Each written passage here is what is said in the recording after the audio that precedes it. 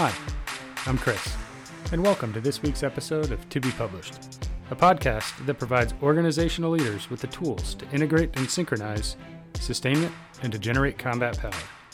The views and opinions expressed here are our own and do not reflect the views and opinions of the Department of Defense, the Combined Arms Center, or Army University.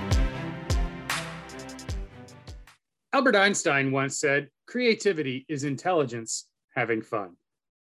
We talk a lot on this show about large-scale combat operations, multi-domain operations, and the future of sustainment in combat. But in this time of weapon system modernization and increasing threats, we must not neglect the most powerful weapon system we possess, our brains. General Mattis famously once said, "Engage your brain before you engage your weapon." Today on the show, we're changing the format a little bit, but this episode is going to be recorded as part of an extracurricular creativity mentorship group formed by a handful of CGSC students who want to learn to be more creative. Today, we'll pop in on this group meeting as they interview Professor Angus Fletcher. But first, a quick discussion on creativity in the Army.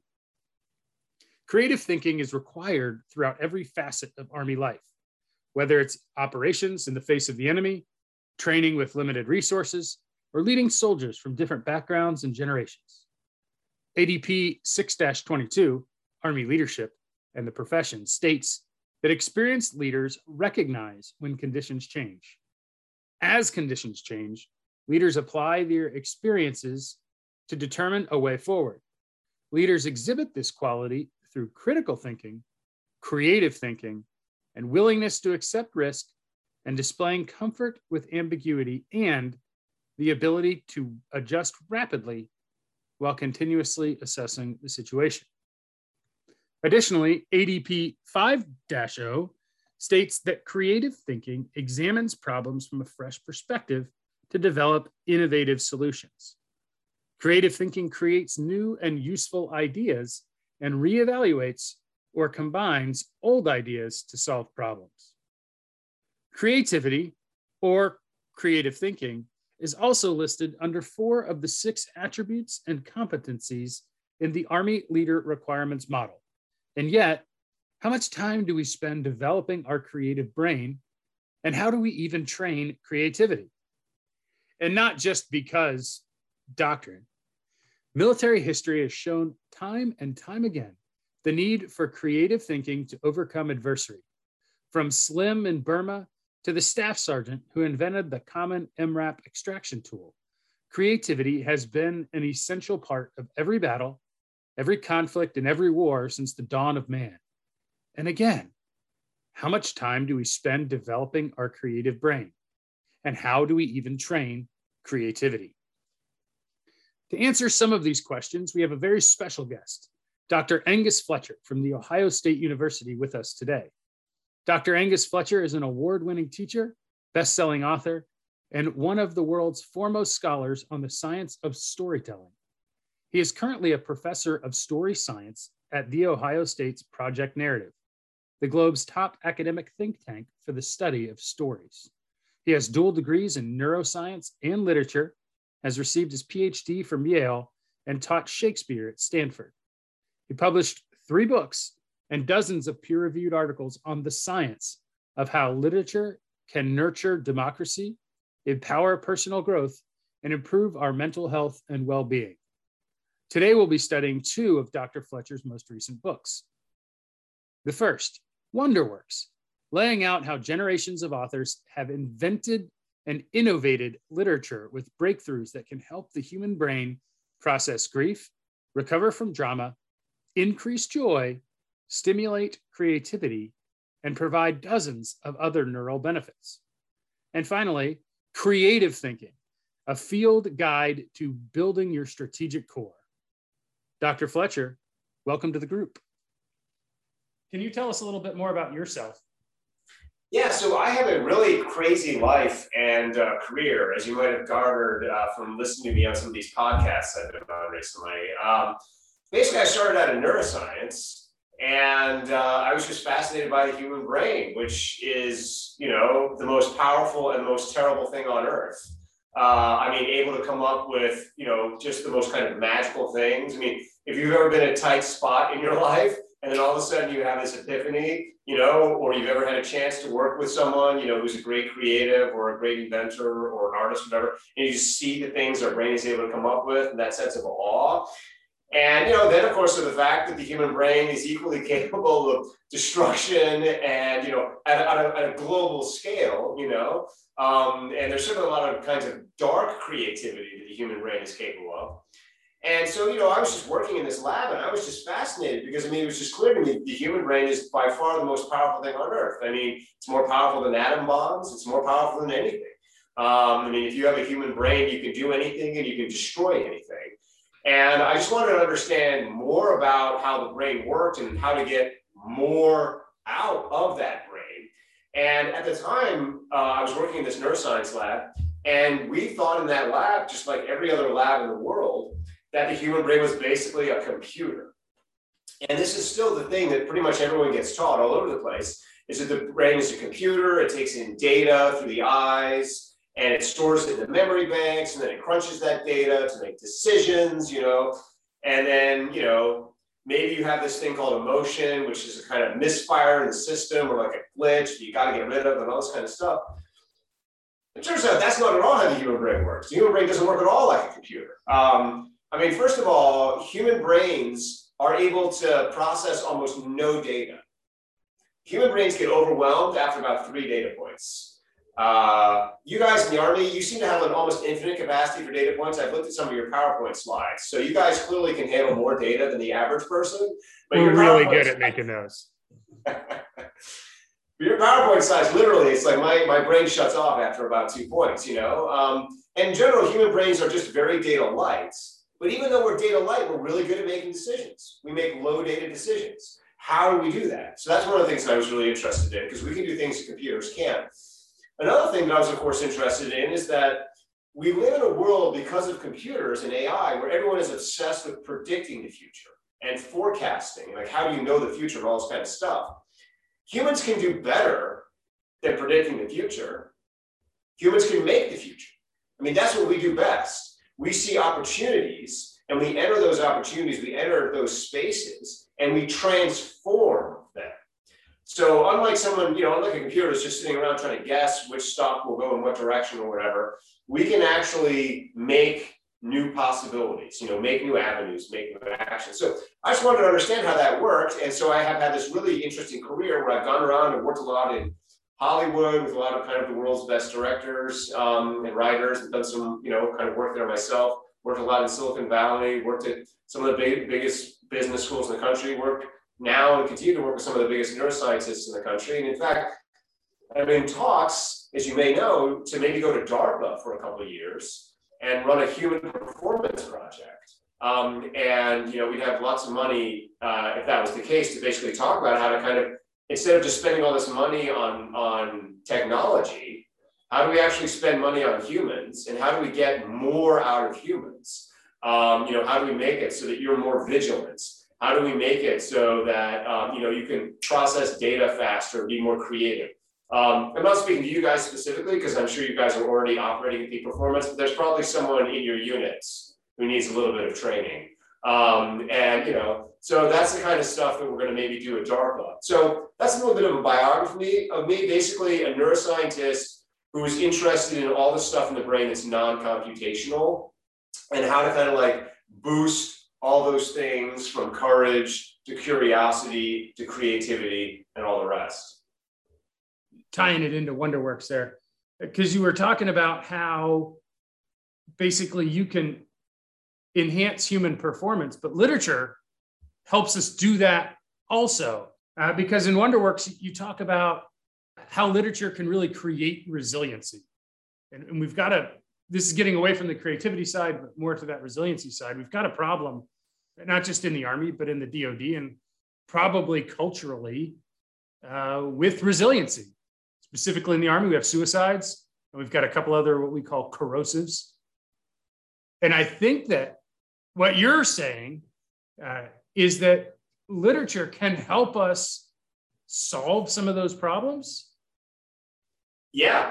Well, so first, let's even take a step back. I mean, this is, I think, America's greatest problem at the moment is our resiliency. I mean, we are brittle emotionally as a people. We are just ravaged with anxiety and fear and stress and burnout.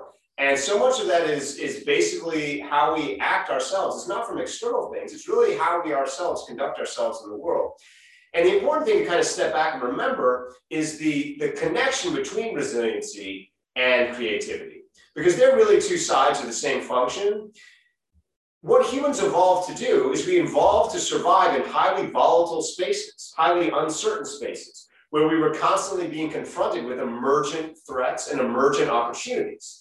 And so we had to act in those spaces. At any moment, you know, if you think back hundreds of thousands of years ago when our species evolved, at any moment, life could change in an instant. You could be confronted with a new predator, or you could be confronted with a kind of new opportunity in your space. And you had to adapt and you had to respond to that. And the first thing that happens when you get a shock or a change or some kind of bad event or challenge in your life is it hits you in the mouth and you have an immediate emotional response. And that emotional response can be panic, it can be fear, it can be grief. And what you have to do when you get that punch in the mouth is say, how do I convert that negative shock into positive energy? How do I turn that around into a kind of a motivation? And the human brain can do that. The human brain can get stronger when it's punched. You've all experienced that in your life. You've had some shock or setback, and it's thrown you back. And then what you have done is you've developed a moment of courage out of that, or a moment of hope out of that, or a moment of aggression or initiative out of that. And so first of all, the first thing we do in terms of our brain is we work on turning those negative emotions into positive emotions. And we work on how to kind of fast process negative events and shift them, as you see my kids running around in the background preparing for martial arts, shift them into sources of positive action. So that's the psychological resiliency part. And we can talk about how literature does that. But then once you've actually bounced back emotionally, you need to fix the problem. You need to do more than just bounce back emotionally. You need to say, what do I need to do new here? What's not in the rule book? This wasn't something that was planned. That's why I got punched in the face. You know, what do I do new? And so creativity builds on resiliency. And they're both this process of adapting to kind of shock and trauma and the unexpected and the volatile. The first is the emotional, the second is the intellectual. So the resiliency is the emotional, and then the creativity is the intellectual. As far as how literature helps us with those things, our brain is powered largely by story, by narrative, by the stories we tell ourselves. And literature helps us upload to our brain different kinds of stories. So, you know, for example, if something bad happens to you and you tell yourself a story about, oh, the reason this bad thing happened to me is because that other person out there, you know, or there's this conspiracy against me. Then all of a sudden your brain takes that bad thing and it turns it into this kind of negative energy of anger and blame and so on and so forth. If something bad happens to you and your brain said, oh, you know what, that was some bad luck. That was just some bad luck. I'll get over that. Then your brain immediately transitions out of that negative feeling into hope, into optimism. And so that's just a simple example of how the stories that we tell ourselves can empower us to respond differently to the events in our life. Because a story is just another word for an action. A story is just another word for a plot. And the things that happen in our life, those are also just narratives, plots, actions, events. And so the way that we cope with the events in our life is with literature, feeding ourselves different plots and events to react to those outside ones. As far as things like trauma go, it is important to draw a distinction between the origins and etiology of trauma. You know, there are all sorts of types of PTSD that can be caused by concussion, things like that, you know, which have a kind of physical origin. But a lot of PTSD can be caused purely psychologically by seeing something really bad or shocking or losing someone that you care about, or oftentimes by feeling like you failed in the space. You know, by going into a situation and feeling like the situation mastered you, and then just carrying, you know, guilt and regret and shame and all these unhealthy feelings with you that cause, flashbacks and whatnot. And literature can help you process that. One of the most effective kinds of work that we do with veterans is have them read memoirs of other veterans. And I'm not talking about just kind of like published memoirs, which a lot of times are kind of glammed up, but I mean, honest memoirs, honest stories, sharing those stories in groups. And that work of sharing stories helps your brain process those things, find meaning in them, find perspective in them. So absolutely, literature has been for thousands of years our most effective technology. The Greeks, the ancient Greeks, Greek tragedy was developed by veterans to help veterans coming back from war. And when we today do scientific experiments with Greek tragedy, you can see it having that cathartic effect on veterans. So that was a very long answer, but the short of it is, yes, absolutely, literature can help, stories can help. And literature doesn't have to be high literature. It can just be the stories we share with ourselves, on our team, with our friends. No, that was a fantastic answer. And there's so much, I think, to unpack in there, talking about just in terms of reaction and then creativity, reaction and creativity. That to me sounds exactly like combat planning and how we plan for combat. Dealing with those emotions, what happens, and then what are we going to do after it? So you got a question, Felix? Yes, sir. So, hey, how you doing, sir? Felix Abeda. I'm a Space Force Acquisitions Officer. So within the Army community, I'm kind of the weird guy in the group. And so my question is, when you talked about, I have a couple questions, but first, when you talked about reading memoirs and those types of things to get over trauma, build resiliency, is the helpfulness in that you give in a community or a lack of feeling alone within that? And does that then enable that ability to overcome that? And does that follow in line with some of those creative thinking topics as well? Or is creative thinking and working through some of this chaos and problems an individual thing that you process through alone? And so, getting over something traumatic, hey, it helps to hear that you're not going through that alone, but to truly create a new path or a new way moving forward, is that more of a singular task and that you develop and work through yourself? First of all, man, it's great to meet you because I love weird. I always like the outlier and the anomaly, as you might think. That's kind of my special space. So, look, we don't want to put rules on creativity. Some creatives, do function better alone. And, sometimes if you find yourself being the kind of person that likes to kind of be by yourself and have that time to create and generate, that's really healthy. However, teams, you can have team creativity. Creativity does not have to be an individual thing. And a lot of times you'll discover if you have a tight bond with the team is much more creative than the individual because each of you is bringing your own creative method to it. And if you share ideas and share perspectives and you have that trust on the team that you're willing to say something and know that it might be dumb and no one's going to judge you, but instead they'll just say, yeah, okay. And then what about this? And then that process as a team can be hugely generative. So creativity absolutely can be a team activity. That's one of the things we work with, obviously, with special forces, and because Green Berets, all their training is team training, and we want to empower that. So we can talk a little bit more about that, and there's some later modules in the book about team creativity if you want to get to that. As far as why stories can be helpful with trauma. There's a few kind of core things there. First of all, you just have to acknowledge the pain to yourself. One of the reasons that trauma can lead to flashbacks is because you basically shut the memory deep in your head where you don't want to think about it. And then what happens is you go through the entire day not thinking about it and you're totally cool because it's like packed deep in your brain. And then you get away from people, or you're asleep at night, or you're just like relaxing, and then the memory just pops out because it's not resolved, And a lot of times when we deal with that specific version of trauma, it's because you've kind of just put it deep in your head.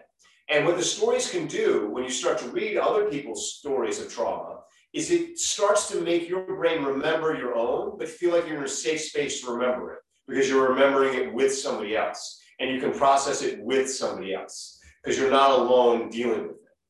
And we just know from veterans are just much more likely to trust other veterans in terms of talking about some of their experiences. Because again, I mean, a lot of trauma is caused by a feeling of failure. You know, like I could have helped that person. I didn't react fast enough. What was going on? You know, a lot of that feeling. And when you're in a community of other people who have been there before and they can say to you, look, no one could have reacted fast enough, you know? I mean, that situation was just moving too fast, that ability to kind of process it with somebody else. So does that kind of start to answer your question?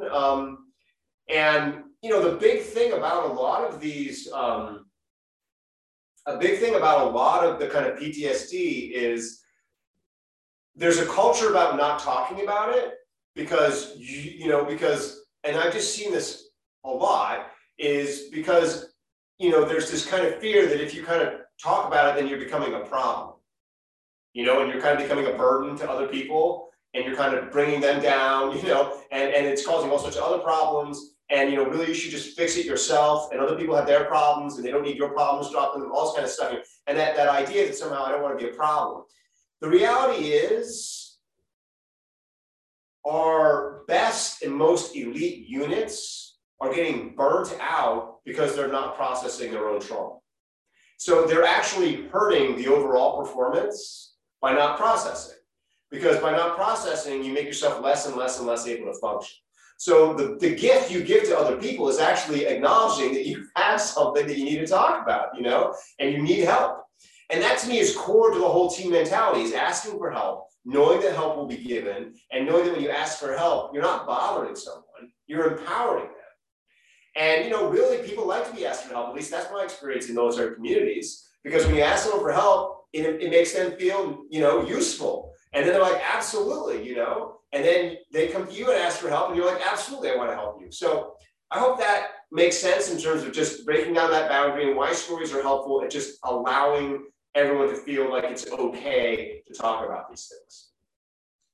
Yes, sir, definitely. And then one kind of follow-up question, you said human mind, not great at processing data. How within chaos, when there's the overwhelming amounts of data, does that help people become more creative, even though they're overwhelmed, high stress with more data? How does the human mind kind of work through that? So this is what's amazing about the human mind, in my opinion, is let's start with how computers operate. Computers get better the more data they have. And so we're all taught, and this is something I see all across Army doctrine and in general across the armed forces, you always need more and better data. Don't make a decision until you have all the data, right? This thing over and over and over and over again. That's a problem in a chaotic situation because, first of all, the data is all pointing in different directions. Second of all, the data is obsolescent. If you're in a fast-changing environment, the data you had from 2 seconds ago doesn't pertain to now because the landscape is changing. You've actually got to forget all that data, I mean, anyone, if you've ever been, playing a sport or something like that, you have to learn to forget as much as you have to learn to observe, So the thing about computers is they just wrong foot you into thinking somehow you have to process all this data. That's not actually the case. Number one thing to remember about a chaotic environment is everyone is dealing with that chaos. The person you're fighting is dealing with that chaos too. And the way to win in a chaotic environment is to start dominating the environment. The more you enter the environment and push hard, the more that puts your adversary on the back foot. And then they're not just dealing with the chaos, they're dealing with you. And the reason I say that is because the instinct that most people have when they enter a chaotic situation is to freeze and try and figure everything out, and that's totally fine if you're not dealing with an adversary, but the moment you deal with an adversary, you have to say, I'm not trying to be perfect in this environment. I'm just trying to beat him. So the first thing is you want to be aggressive. You want to have initiative. And the human brain has that ability. Then the question is how does the human brain have that ability? Well, the answer is, instead of trying to get all the data, the human brain looks for the weirdest data. What's the most anomalous thing in this environment? Because that anomalous thing is telling you that's the break point. That's the furthest reach of possibility. That's the extreme limit of the weird. And if you can wrap your mind around that weird thing, make it part of you, and then push forward, You are joining with the chaos, essentially, and you are doubling your opponent's problem. So I hope that answers it. It's not about trying to get all the data, it's just trying to get the right data. And in chaos, the right data is the thing that strikes you as being most unusual. And you don't want to wait too long to try and figure what that is. Just trust your instincts. Your brain has evolved, literally the circuitry in the human brain, most of it dates back 500 million years, half a billion years. And that's how much evolution has produced your intelligence. So, and that's the fight or flight instinct, right? Like the. So there's two separate things here.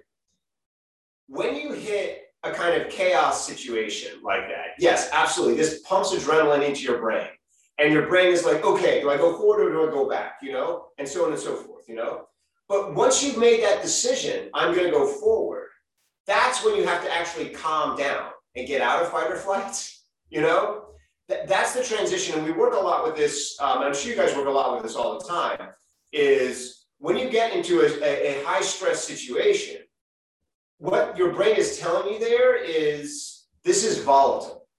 When you start feeling fight or flight, when you start feeling that adrenergic response, that's your brain saying this is a volatile, high stress situation. And then at that point, you have to make a gut check. And you have to say, am I getting stressed out because I'm pushing the situation? Am I trying to over control this situation? Am I not trusting the plan? Am I am I getting out ahead in some way? Do I need to actually just chill out and trust the plan? Or am I getting this fight or flight response because this situation is breaking the plan?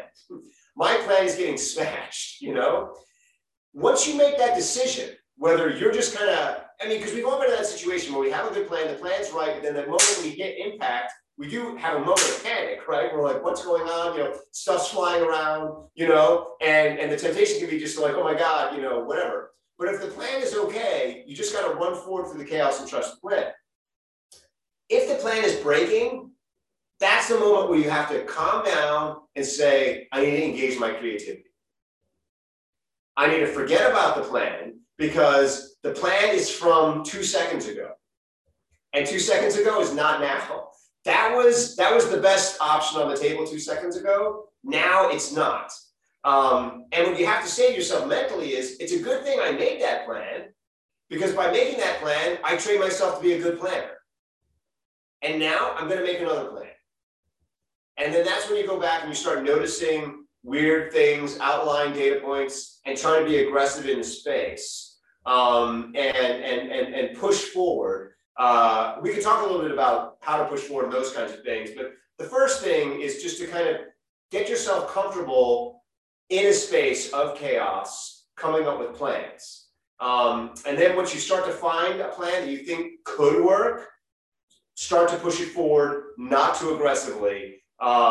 It's important to remember that a creative idea is not necessarily the same as an idea that will work. So there's a difference between creativity and innovation, which we can talk about. But the first step is switch on my creativity, start having ideas, start planning, start seizing the initiative in space. Hey, sir, another question. So when you talk about like the buildup in the book, you have the simple, dirty, and then you have module 1. And the way I read it is almost you trying to portray that we as humans are inherently creative, right? We're alive today based off that creativity, right? In our development through society, ability to adapt and all those. I kind of read that as saying like, hey, creativity is not something we learn. It is something we unlock within ourselves. Is that kind of how you view it and see it? Is that the way that you set up the book to kind of read and progress as we go through the modules?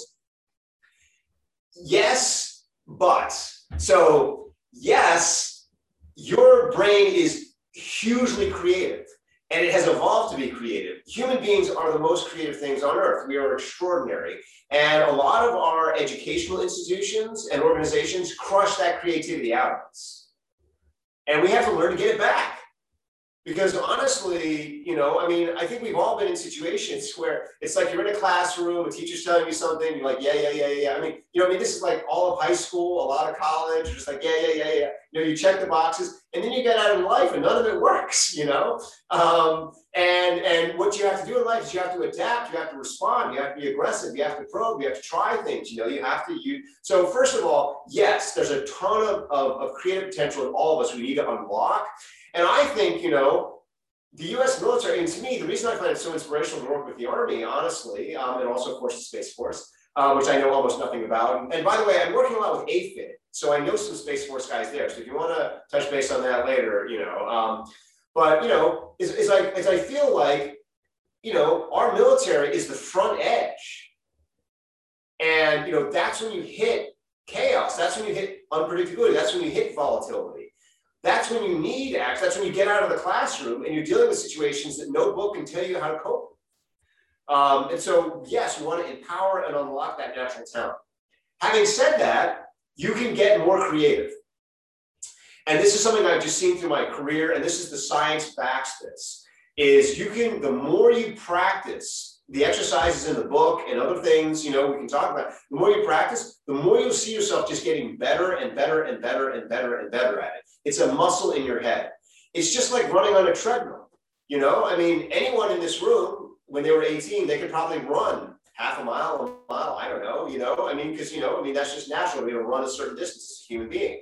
But then when you start training, you can run 5 miles, you can run 10 miles, And that's the point, is to first unlock, and the first part of the book is unlocking your natural creativity by, emphasizing it. But then the second part of the book is really saying, okay, here's how you build, here's the treadmill, here's how you strengthen the muscle, here's the weights you can lift. Because there's a huge potential in you and overall in the armed forces to fix this world by coming up with new answers, by going into contested spaces and figuring out how to resolve those conflicts and leverage them in positive directions. And that muscle, the same way you can build your muscles to push over a wall, you can build your muscles to create, to imagine, to do anything. Yeah, no, that makes a ton of sense, sir. One other question. Could you go back? You said creativity versus innovation, or can you talk through that, kind of how you see the difference between the two? Yeah, so they're really radically different in the sense that creativity is something new and an innovation is something new that works. Something can be incredibly creative. I mean, we could come around and just come up with like the most amazingly creative idea and it would just be a complete fail. And we could then also sit around and come up with something that's just like really only tiny, just a little bit creative, and it would make us $1 billion. So you have to say to yourself, okay, the two of them are connected insofar as ultimately, is our goal creativity or is our goal innovation? Our goal is innovation. And our goal is to do something, because the whole reason we're creative in the first place is because we want to do something that works in this space. We want to figure out how to, exploit, But you can't get to innovation without creativity. That's right. No, that's right. And that's right. And the two of them point in different directions in the sense that creativity is highly inefficient, random and arbitrary. And the reason that a lot of organizations end up not being innovative is because they're so scared of the inefficiency of creativity. And they just want to jump over creativity to innovation. And that's why you get all this fake innovation in America, honestly. It's because people don't want to actually invest in the mess and the inefficiency and the risk taking. So the book, first of all, just basically starts out by trying to encourage you guys how to build creativity. There's a ton of basic stuff on how to build it. But then towards the end, it starts to pivot towards innovation. And there are a few key things about innovation. The first is you want to test things slow. You want to pilot them. You don't want to go all in on something. If you have a creative idea and you know that it's going to work, you're wrong. If an idea is really creative, there's no way to know that it's going to work. I mean, that's the whole reason for creativity in the first place. So if you know it's going to work, it's either not creative or you're just caught in your own personal bias, So if if you're just, I just know this is going to work, do not bet your house on it. Find a way to test it that mitigates the risk. And, this is the same so I work a lot, with like big Silicon Valley companies and stuff like that, and if you just have this idea for a breakthrough project, is there a way you can pilot it for $1,000 as opposed to $1 million? Can you keep that cost down? Same thing if you're in a conflict zone. You don't want to be trying a creative idea when people's lives are on the line. If you can avoid it, you want to be testing and probing. Is there a way I can try this? Can I see what happens? I have a prediction. I'm going to make a prediction based on my idea about what my adversary is going to do. Can I test that in a low risk way? Can I throw something or move something or do something and see if he responds as anticipated? So that's the first thing. You just want to test gently. When somebody's creative, don't get too high on your own supply, The second thing is, it always works best if you can test two creative ideas at the same time. That's not always possible in a conflict environment, but certainly when you're dealing in a kind of acquisition or technology space, it is. And so, you want to test two ideas. Oh, sorry. So how do you do that? How do you test two things at the same time? Meaning like parallel testing and A/B testing? Yeah, so DARPA and the Pentagon do this all the time, and basically it's like we need a new rifle. Let's put out 3 contracts for rifles, and let's see which rifle works best. Something like that. It's a simple answer, right? But you can do that also in the prototype stage. If you're the guy building the rifle, you can build 3 prototypes of your rifle, and the reason that that's important is because the more you test at the same time, the more you see the opportunity space. If you're just testing one thing and it works, you have no idea if it's working because actually anything would work. And they say, oh, this is great, this is working. Well, but maybe it could be working 5 times better. You have no idea because you're just testing one thing. Maybe you just came up with the greatest invention of all time, or maybe it's actually pretty crappy and you could be doing more, If you test one thing, you also get over-emotional. You get over-invested in it emotionally. And, this has to work. We have to figure out how to make this work. And I see this all the time with military stuff. You get over-invested with stealth bomber or something like that. Then it's like, oh, we got to keep pumping money into this to make it work. It's got to work, Whereas if you had 2 separate things going at the same time, you'd be much more neutral about it. That's why, by the way, if any of you are planning to have kids, have at least 2 kids. It makes you much more chill. You got 1 kid, you're always stressing out, you got 2 kids, you're like, you know what, one of them's going to work out, it's going to be fine, So does that kind of make sense? Having 2 just allows you to be more objective, learn more about the space as well. Yeah, it does. And maybe too, as the acquisition guy, right? We're talking acquisition things right now.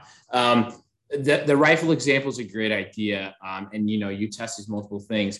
How do you not, and this is fairly a loaded, broad question that I think people try to answer for decades, but as the guy who wants to buy a rifle, how do you say, hey, I want 3 different rifles, but you tell me what a rifle looks like, right? And I know there's not a definitive answer for this, but to your point of we get very married on a topic, right? And it's only because our views and what we can see are fairly focused. And so it's, hey, you said provide 3 rifles. But if a rifle wasn't really what we're looking for, right? We've inherently inhibited the creativity along the way to never get to attention. This is brilliant. I have an answer for you if you want it. Yes. And DARPA, I think, is one of those organizations that tries to do this. So I'm keenly interested. Yeah. So this answer is not coming from DARPA. It's coming from Steve Jobs. So basically, when I started out early on in my career, I had this opportunity to work with Pixar. And, Pixar is basically built by Steve Jobs. And they kind of used his kind of whole engineering method to build things. And so that gave me a lot of opportunity both to study how the Apple was developed, but also how Pixar was working. And I realized they were both doing the same thing. They were focusing on what they wanted to do, not what the structure was. So if I say to you, I want a rifle, I'm focusing on the structure. I'm focusing on the form as opposed to the function. If I say to you, I want to be able to kill people 2,000 feet away, you see, that's focusing on the function. And then if I say I want to be able to kill people 2,000 feet away, you could come back with a rifle, or you could come back with something totally different, You come back with a laser, you come back with a drone, I don't know what you could come back with, So the key is, if you want to inspire innovation, focus on what you want to do, not on how you want to do it. Focus on the effect. So, in storytelling, this is the classic example between Pixar and Disney. Disney always tells the same story. It's always the same formula. It's always the same fairy tale. The reason that Pixar is able to innovate is they say, we want to make you cry, or we want to make you think that a rat can make food or whatever, They just come with these crazy things, and you should do the same thing. You should say, what do I want? What do I need? I want to be able to kill people through walls. That's actually what I need. I need to be able to kill people through walls without harming the wall. Tell me how to kill people through walls without harming the wall. Now, if I can build a rifle to do that, great. So does that answer make sense? And that will always work. If you can be precise about what you want them to do, and then leave every aspect of the design up to them, that's where you maximize the innovation. Yeah, I think it makes a ton of sense. They're attributes of what you want rather than requirements of what you want built. That makes a ton of sense. And I really like the example of, hey, we want to make you cry. The equation to make you cry can be whatever you can come up with. Yeah. I like that a lot. That makes a ton of sense. Yeah. Any other questions? Clearly, I've got all the answers here. I'm like sitting in my crazy house with my crazy answers. You got questions about anything? I'm just here to answer them. Make everything simple in life, Well, I think you're doing a really good job so far. So again, we've been using this book, Creative Thinking, a Field Guide to Your Strategic Core. I've been doing it as a group and sort of a self-accountability tool, holding each other accountable to building ourselves up. Can you tell us a little bit about why you wrote the book and then how you intended it to be used? I mean, we're doing it the way that we feel is appropriate, but what are some other ways that maybe our listeners can use your book? So I wrote the book because I was asked to do it by the Army. It never would have occurred to me in a million years, to be totally honest with you, that I had anything to teach the Army. I would have completely thought it was the other way around. What basically happened was, I developed, so I am responsible in my lab for developing a completely new theory of how creativity can be trained and assessed. The origins of creativity training and assessment actually date to the 1950s in the Air Force, and they produced this idea known as divergent thinking. And so 99% of the training you get in creativity is some version of divergent thinking, and that's also how they test creativity. And we have just known for over 30 years that it doesn't really work. And we also know that you can program computers to do divergent thinking, and they're amazing at it, and they don't get any more creative. They're just still computers. So we've known about this problem for a while. And, we came up with this crack to the problem in my lab. We kind of figured out a different way of training and assessing creativity. And we started by kind of partnering with a lot of big business schools and a lot of big businesses and CEOs and kind of teaching them how to do it. And that was when I got a phone call from the Command and General Staff College, Kenneth Long and Richard McConnell. And they said, we hear you have this new way of training creativity. And I said, I do. And they said, tell us what it is. And I basically said just a lot of the stuff that I just said to you guys about chaos and volatility and all these kinds of things. And they said, you should write a workbook for the Army. And I said, well, that's great, except that you don't want me in charge of the Army. If I was given a gun, the person I would be most in danger, I would be most in danger is myself, basically. You don't want me in charge of this kind of equipment. And they said, no. We're going to give you a crash course in military history. And so, I got a crash course courtesy of the Command and General Staff College on Napoleon and Caesar and all this kind of stuff. And then basically I sat down over a weekend and wrote this draft field guide, based on all the stuff that I had kind of learned and all the science. I just put what I had been taught by the Command and General Staff College together with the science, wrote the book, and then I gave it to the team. I gave it to, Ken and Rich and everyone, and I expected a lot of feedback, basically being like, this is a disaster, what are you doing? And instead they were like, this is great. And then they handled it on to special operations, and special operations was like, this is great. And now we're going to train within special operations. Then it goes to DARPA, and DARPA's like, this is great, we're going to train with it. And so really almost all the credit has to go towards the Army in training me in a condensed period of time. And the main point behind the book is we just realized institutionally it was going to be almost impossible to change the curriculum. You know, the goal really would be to go start like, you know, at like West Point and ROTC, and we are kind of moving in those directions now. We've had a lot of positive feedback from ROTC and from West Point, but to basically build in a kind of creative thinking class there, specifically built to these kinds of strategic focuses. But we just knew that wasn't going to happen right away. And we knew that there's a real need for it now. We kind of all see the challenges that we're all facing in the world, and we all know that we need adaptive, aggressive thinkers. You know, and so the idea is just to kind of build a book that you can do that hopefully is fun and that doesn't go too deep into the science. I mean, I don't go on every page into all the extreme details of what's going on in your brain and the rest of it, but that if you just do the book, it's guaranteed to increase your creativity probably by double, at least, based on the trials that we've done so far. So that's just the idea. It was just kind of a workbook for people to take into the field, you know, to work with units, to do exactly what you're doing now, just to kind of get the ball rolling. And then, you know, we're working with SAMS, the School of Advanced Military Studies, Jim Greer there, and we're going to hopefully try and kind of move it into that curriculum as well. Kind of maybe that. So, I mean, that's basically the point. It's just to give you everything that you need to teach yourself so that you don't need to be reliant on the curriculum. And if you follow the book and just do everything the book says, it should work. I mean, it may not be perfect because, as I said, you know, it was written in 2 days or whatever. But all the science in it is solid. So I think we're almost out of time, and I want to be respectful of your time. Anything else that we left on the table that we didn't cover? Or I guess you didn't cover. Well, I mean, I just want to say for a start how just honored I am to be part of this project.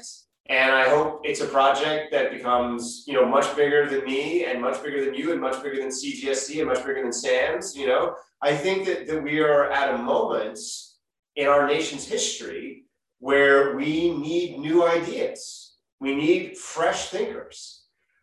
We need thinkers who see challenges and are excited to embrace them and find new solutions. And, you know, I think that the Army has been leading this initiative on creative thinking to the point that other branches are now trying to catch up.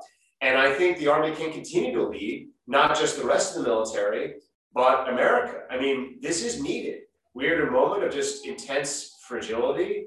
And I think we all have a lot to learn from each other. So, because I think there's just an enormous possibility ahead of all of us. America has always been about empowering individuals.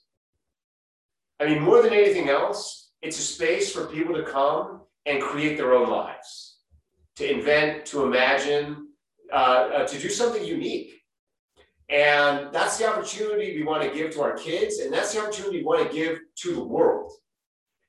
And so that to me is the opportunity ahead of us to kind of get out of the mindset that I think a lot of people are in now, a kind of fear mentality of things are being taken away from me. I'm scared about the future. Why is everything changing? And instead into a kind of more positive mentality of this is a chance for us as a country to do what we've always done and lead and make the future and embrace change and not see volatility as something that scares us, but to see it as an opportunity for us to empower everyone around us to be their most individual selves. Yeah, there was I was listening to a podcast that you did with Jordan B. Peterson. And one of the quotes that stuck out to me was that the fundamental supposition is the best way to make better societies is by concentrating on making better individuals. And so I think that quote really sticks with us, and we're all individually working on that to get better. So thank you very much. Well, thank you, Chris. I'm inspired, honestly, and grateful. And I hope to see more of you guys in the future. Yeah, so before we let you go, I've got 3 questions kind of in our rapid fire mode that I'd like to pose to you so that we can get to know you a little bit better. What book Now, are you reading or have you read recently that you'd recommend to us? I would honestly say I'm at the moment right now, I'm reading Caesar's history of the wars in Gaul. And it's completely amazing. I mean, he is an enormously creative thinker, and both the actual strategies that he did, but also the way that he talks about himself. And he's always kind of not being totally truthful with you because he's building his own myth and he's building his own legend. And I'm just really fascinated by creative people like Caesar, like Patton, who at the same time as they're brilliant in life are also constantly myth making. So I totally recommend that. It's a fascinating and wonderful book. Favorite movie? So it's got to be The Thin Red Line. I don't know if you guys have seen The Thin Red Line. It's just a long time ago. Yeah. It's so beautiful. It's so weird. It's so painful. It's so strange. I mean, it's a war movie without a single hero in it.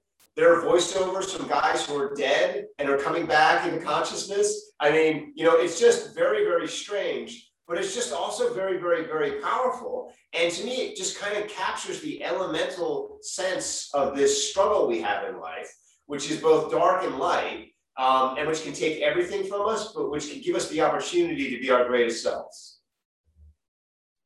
Yeah, I'll have to rewatch that one. It's been a while. And then finally, if you could tell your 20-year-old self one thing, what would it be? Trust yourself.